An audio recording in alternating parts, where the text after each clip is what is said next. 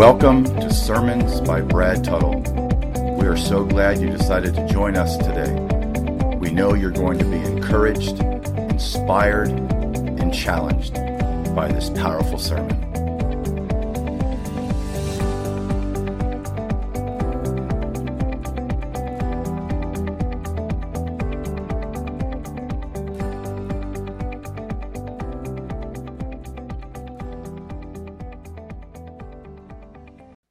We're going to title this today, How Godly Men Treat Their Wives.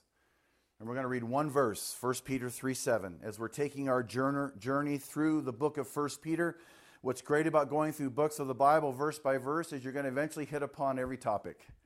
And we touched on the wives last week, being submissive to their husbands, and actually wives being submissive to even their unbelieving husbands, that they may win them to the Lord without even saying a word. By their lifestyle. And like I said last week, tough to do sometimes, but we're called to do it. Today is to the husbands. Paul talks a lot about husbands and wives, husbands loving wives, but Peter has a few things to say today as well. So we're going to read this together in 1 Peter 3:7, how godly men treat their wives. So as John said when he first came in here this morning, he's gotten ready already to take his blows. Amen. Like a man. Amen. So let's read this together today. It says, "You husbands, in the same way, live with your wives in an understanding way, as with someone weaker." And ladies, hold on. Well, don't jump on that one yet. Since she is a woman. And show her honor as a fellow heir of the grace of life, here we go, so that your prayers will not be hindered. I almost want to look at this and not even look up. I just want to stay to my notes so I don't say anything of my own thought. But let's go. So he talked about, again, last week, verses 1 through 6 of chapter 3. Talking to wives, submit to your husbands. And now he starts off with this phrase, you husbands. The way the Greek is written, it's as if he's saying, hey husbands, listen up. I have something that you need to know. It's very profound in this statement. You husbands. In the same way, it denotes likewise, in the same manner, denoting perfect agreement. You husbands, I'm going to teach you how godly men treat their wives. Listen up. And I'll say it right now. If you're a man in here and you don't listen up, you are not listening to the Word of God. We either are obedient to God's Word or we hear the Word, that's a nice message, and we go out and we live disobediently towards it. This is so powerful because it keeps you in tune spiritually in your home, your family, and your prayers are heard. A marriage out of alignment will have hindered prayers. Remember, I have a wife sitting in the front row too. Amen. So this is without a doubt, this phrase, in the same way, indicates that submission is also the responsibility of the Christian husband. He's saying, you husbands, just like your wife is submitted to you as her spiritual leader, you in the same way submit to your Lord. The wife obviously submitted to the Lord, but she submitted underneath her husband. The man leads the home. Amen? That's why men have to get it together. Lead their home spiritually. They're the leaders of that home. That wife submits, and a wife can easily come up underneath a man who is living holy as unto God, leading their home in the right way. Doesn't mean he's better than her. It means he's been designated as the spiritual leader of the home. And Paul even instructs that one of the manifestations of the Spirit-filled life is that husbands and wives willingly submit to one another and to the Lord. We can talk about a lot of things about being Spirit-filled, but if you're not doing things like this, then you're not living in the Spirit-filling that you're supposed to be living in. If you're truly filled with the Spirit, which you are when you're saved, and you're living in the power controlled by the Spirit, husbands, this is what we're supposed to be doing. He charges the husband to exercise his loving duty of being sensitive to the needs, fears, and feelings of his wife, to subordinate his needs to hers. Her needs are more important than yours. And we always have heard this, that I'm supposed to treat my wife better than I treat my own body. And man, when I go do something, I make sure I got a bag with me that's got protein drinks in it and bars, and I've thought about the spacing of time, and I'll throw a couple muffins in there. I need some egg wraps. I need this. And I got food. Man, it is in things and cartons, but I make sure I take care of my body. Well, I'm supposed to put more thought into taking care of my wife, and I do that. We're to show consideration, chivalry, and intimate friendship. You husbands, in the same way, live with your wives. Live with your wives. The Greek word is used only here in the New Testament. It means to dwell or to reside together. It's in the present tense and calls this to be the husband's lifestyle. Dwelling together. It's in a sense, live with is used as an imperative. It's another command. Live with your wife. Fulfilling your marital duties. Dwelling with and loving your wife. Dwelling with, loving her. Tragically, I read a survey that revealed that the average husband and wife had 37 minutes a week together in actual communication. Husbands and wives only talking to each other 37 minutes a week. Someone says, well, you know I'm busy. We don't get an out on this. Amen? So you wonder if it's any wonder that marriages fall apart when the children grow up and leave the home. They're not talking to each other while the children are there. It's not going to happen when the children leave. Now there's a huge empty hole there. They're left alone to cohabit as virtual strangers. I read this somewhere and I put it down. To be honest, the empty nest era should be the best of times, not the worst of times. Y'all love your children, but when your children are gone, man, y'all got... It's party, man. Hey, man, I mean, have fun. Your kids are out. They're doing what they're doing. Husbands and wives, let's do some stuff.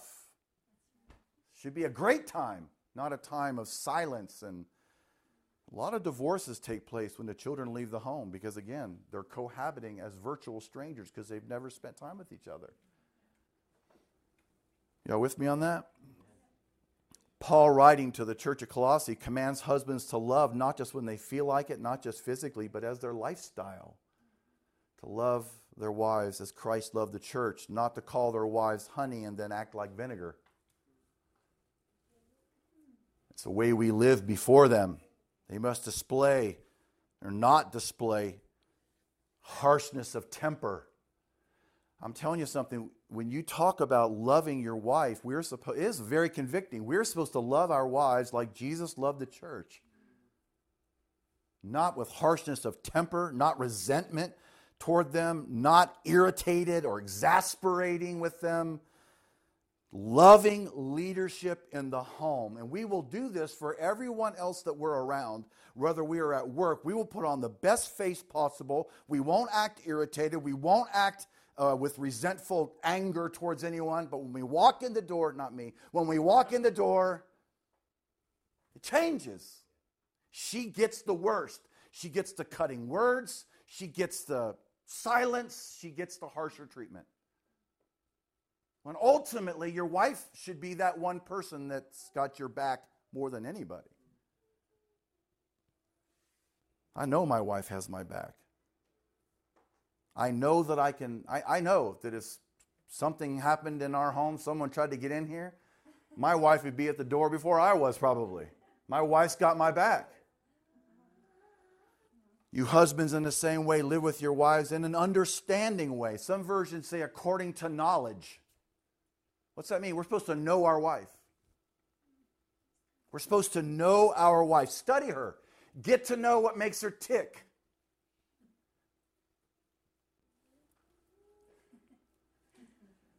I think every woman right there, I don't know why I just looked around. Every single woman in here was doing something on that one. I don't know why. There's something to that. And for those who are even potentially thinking about marriage, oh, please listen. Get ahead on this. Study your wife. Get to know what makes her tick. Figure out how her mind works. How does my wife's mind work? Learn what her gifts are, her desires, her talents, her hopes, her dreams. Learn those things about your wife. That's what it means here. In an understanding way, according to knowledge. Get to know your wife.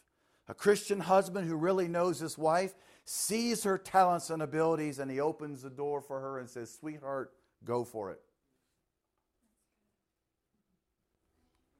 If she can sing, if she can teach, if she can write, if she can buy and sell, if she can organize, if she can design, if she can administrate, if she can encourage, if she can counsel, if she can program a computer, if she can start a company, if she can think creatively, that husband says, babe, go for it. And we push our wives into who God has made them to be.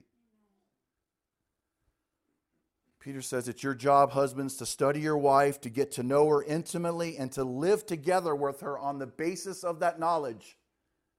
To know your wife. And I read this recently, that the brain contains two hemispheres. There is the left and the right side of the brain.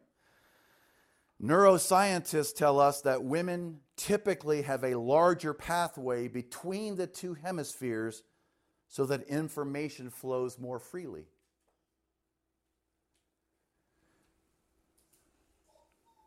To put it simply, most men have a footpath, most women have a superhighway. They're generally more verbal and more in touch with their emotions and better at forming deep relationships. When I used to try to play golf, I'd go out on the golf course and try to play with guys, and they would not. Guys don't ask each other anything till like the 13th hole. They might go, "What do you do?" "I'm in the ministry." "Oh man, I am so sorry for everything I've just been saying the whole time I've been playing with you today." Women, they build these relationships much quicker. Men are so really superficial. That's why men are better at verbal tasks. That's why men always have the remote. Just tasks. And I would say more about this, how men and women think differently, but the women already know what's going on, and the men are going, what's he talking about? It's just a general way that people think. Women are amazing. God made them amazing. That's why you can be married for 30 years and still find your wife fascinating and captivating. After 30 years, I still want to find my wife fascinating and captivating. I will honestly say I haven't been the perfect husband. Well, nobody has. Neither of you. Anyway, so, but I had to make sure when I went through this, I didn't just put you, I put we. You know the way you do, Edward, and your pronouns. So I wasn't jamming it all on you, because it's just all of us. But I can honestly say that after almost 20 years, 20 years, I'm still fascinated by her. I'm still fascinated by the way she thinks and how she acts. I'm fascinated that she still loves me the way she does. And it's just awesome, and how she makes me feel. But just the ways there's things I'm still learning, and still watching reactions and thinking, man, women, they are amazing. Her mind works in so many ways, and the wise husband recognizes this in his wife, talents and abilities, and he encourages her to develop them. But a lot of husbands are afraid to push their wife to something, some type of situation like that. Move out, honey, because they fear change. They fear their wife is going to change somehow. Well, you know what? She will, but she'll change for the better. And you're releasing her into who she's called to be, and your wife will change. You have to lose the seed to gain the flower. And how beautiful to see a Christian wife blossom under the creative encouragement of a loving husband. So as a man, I don't want to hold my wife back. I want her to be all that she can be for the glory of God. I want my wife to be everything that she can be. You want your wife to be everything that she can be for the glory of God. And here's the thing about men. We're told that we're supposed to be the breadwinners. I have nothing against women working, but men are the leaders. They're supposed to help provide for their family. They're supposed to be the spiritual leaders of their home. They're supposed to go to work and they labor and they do all these things. Well, men get tired and it's tough sometimes. But the thing about it is God, all of us who are living in the Spirit are capable of handling all of this responsibility as men. But we have as much divorce rate in the body of Christ as we do in the world today. And sometimes some people say a little bit more. We still have men thinking, well, grass must be greener on the other side. And they're jumping ship. I've had men, I have literally seen men in ministry say that God told them to divorce their wife because they're supposed to marry that girl. Seen it personally. We've got to get this thing together. And I don't know about any of the other men in here, but, with a wife sitting in the front row, I want to make a commitment that I, even this morning when I got done, and I don't think it's because I was looking over my sermon, but when she came out of the bedroom to get raised early in the morning, I looked at her and she said something nice to me. And I think I said, hi, beautiful. And she goes, oh, that's my language. And I thought, did I just do that because I was going over the sermon, or did I really mean it?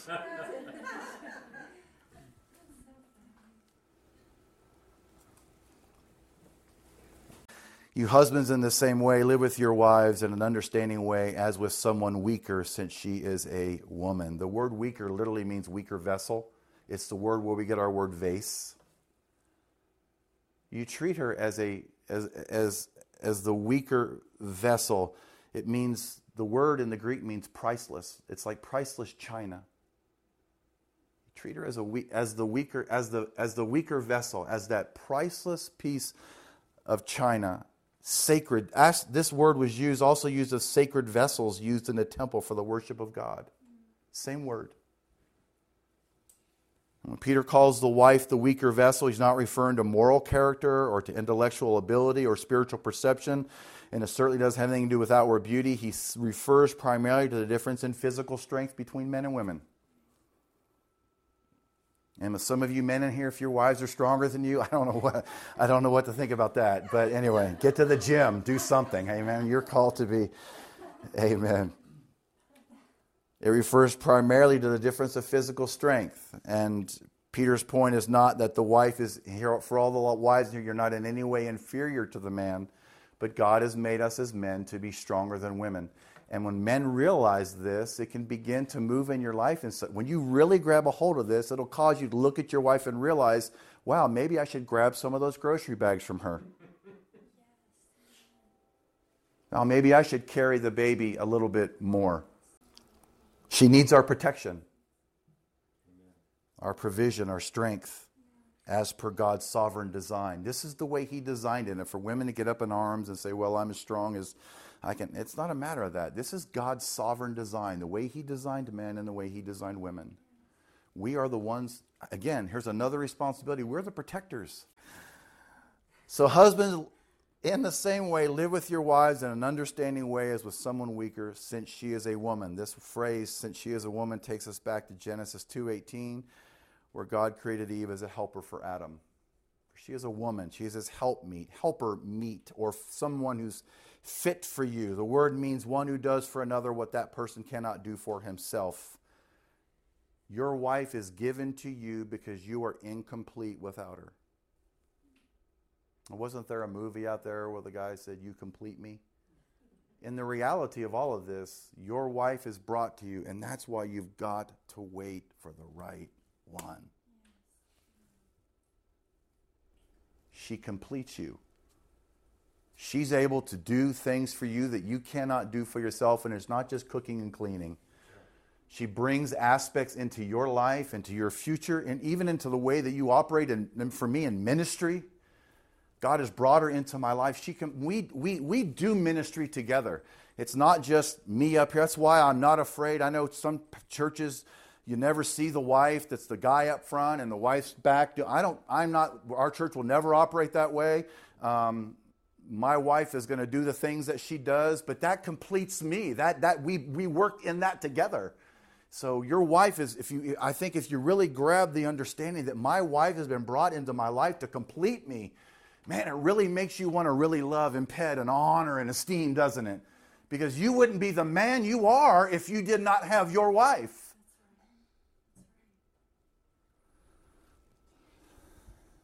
She's not another man. She's a woman, separate, unique, different in every respect. Is everybody with me today? You husbands in the same way, live with your wives in an understanding way as with someone weaker, since she is a woman, and show her honor. Matthew Henry commentary said that the husband's duty to his wife consisted in giving due respect, protecting her person, supporting her credit, delighting in her conversation, affording her a handsome maintenance, and placing a due trust and confidence in her. The word honor means esteem and reverence, and show her esteem and reverence.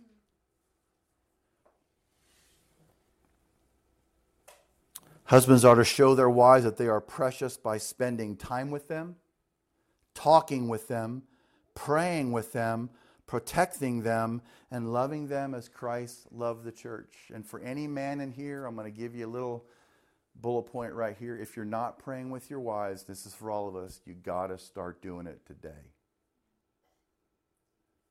You've got to start having that intimate time of prayer with your wife. And if you're not praying on your own, that needs to change. I'm a big believer in getting up early in the morning and spending time with God first, individually. But then I need to be praying with my wife every day. Every day? Why not every day? Every day. Spending time praying with your wife. Loving them as Christ loved the church. And this is interesting. Do you know Christianity introduced chivalry? Christianity introduced chivalry into our society. In the Greek and Roman culture, it was common for the husband to expect his wife to carry out all the domestic duties, but they never entered into an intimate friendship. Christianity, the Christian husband, is to develop an intimate friendship with her. She should be literally your best friend. She should literally be your best friend. I am with my wife almost, many hours of the day.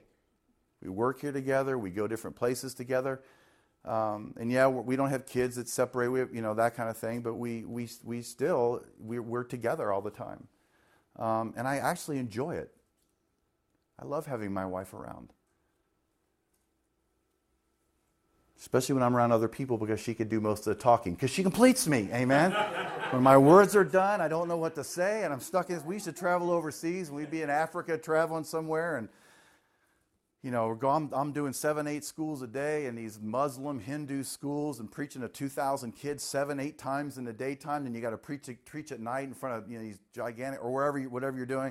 And I'd have her in the car, and she completed me, because when I was exhausted, I'd look at her and go. So I'd kind of try to get a little, and man, she'd just kick in and start talking. I'm like, there it goes. She completes me. It's a beautiful thing. Marriage is an awesome thing. Amen. It's not supposed to be something that we rip on. It's not supposed to be something that when we get around other people as men that we put down. We should not ever be in someone else's company talking down our wife. That's sin.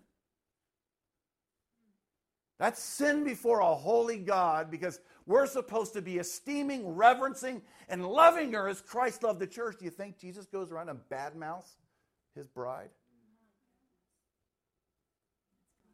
He loves his bride.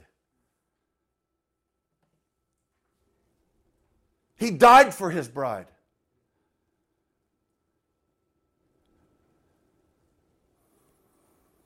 Peter says husbands are supposed to habitually practice honoring their wives. One Bible commentator said, chivalry may be dead, but every husband must be a knight in shining armor who treats his wife like a princess. The husband should treat his wife like an expensive, beautiful, fragile vase in which is a precious treasure. And after they get married, many a husband forgets to be kind and gentlemanly and starts taking his wife for granted. He forgets that happiness in a home and is made up of many little things, including the small courtesies of life. Big resentments then often grow out of small hurts. It's supposed to be a place of great peace, and that husband sets the tone. We always say the wife is the temperature. She's the thermometer of the home. But the man, really, he sets the tone of the home. I don't open the door for my wife because she's incapable. I open the door for my wife to honor her. My wife is fully physically capable of opening up a door for herself. But I want to honor her. It's just something that was introduced into the Christian theme of chivalry. We open up the door for our wives. You husbands, in the same way, live with your wives in an understanding way with someone weaker, since she is a woman, and show her honor as a fellow heir of the grace of life. It means someone who participates in the same experience. You're both experiencing the grace of life that God extends to us, and you're doing it together. So treat her as a fellow heir of the grace of life. And Solomon wrote this, enjoy life with the woman whom you love all the days of your fleeting life, which he has given to you under the sun. For this is your reward in life and in your toil in which you have labored under the sun. Your wife is a reward to you. And in the fleeting life that you live as a man of God on this earth, you're supposed to live your life loving your wife more than anybody else but Jesus. As a husband, hear me, it's the husband and the wife. The kids are a welcomed addition. The wife gets the affection first before the kids. The wife is where you're joined together. You're as one flesh. It's a mystery. The kids are a welcomed addition. We love them, obviously. We love them. You love them, right? But your marriage is one. God sees you as one. Now we get to this. As a fellow heir of the grace of life, so that your prayers, so that. It's a preposition. It's used here in a figurative sense. It marks the point toward which the husband's godly care of his wife will lead. So that you do all these things, honor, esteem, reverence, live with them this way, so that your prayers will not be hindered.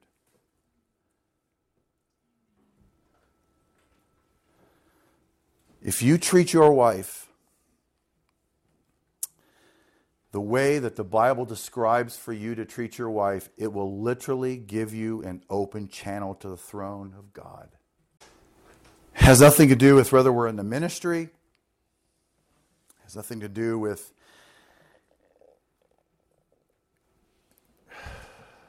we are supposed to treat our wives as Christ treated the church, as Christ loves his bride, and if we love them this way, it will give us an open channel to God. And you wonder why maybe things aren't going the way you want them to be. You need to look at your marriage.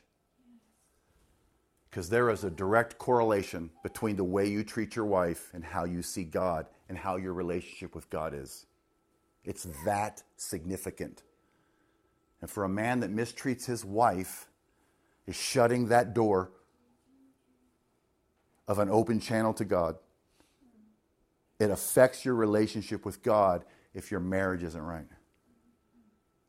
So it behooves all of us, not just because it's a duty, but it's supposed to be a loving duty, that we live this way. It should be a strong, motivating force for all of us as husbands.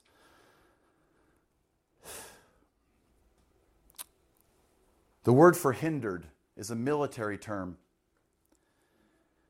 It says, so your prayers will not be hindered. The Greek word for hindered is a military term for an army digging a trench in a road to stop the enemy's advance. That's why we look at the original languages, because it's a beautiful thing. In other words, it describes what Satan is going to do in your spiritual life. If husbands don't take this seriously, Satan will dig a trench and your prayers will never get through. There's legitimacy to this.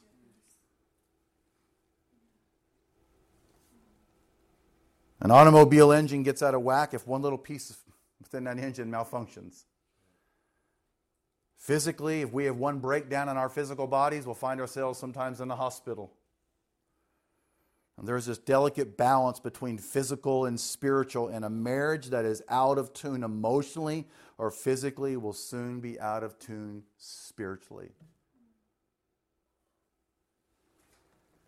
And you wonder why sometimes marriages are the way they are when you have men who are supposed to be leading the way and they're never spending time in prayer. And they're never spending time with their wife. And they're never spending time in prayer with their wife. And you wonder why their marriage is the way they are. Well, this thing ain't working, man. I'm getting out of this. And they run off to something else. You can't ignore your wife and get through to God. You can't mislove her and get through to God.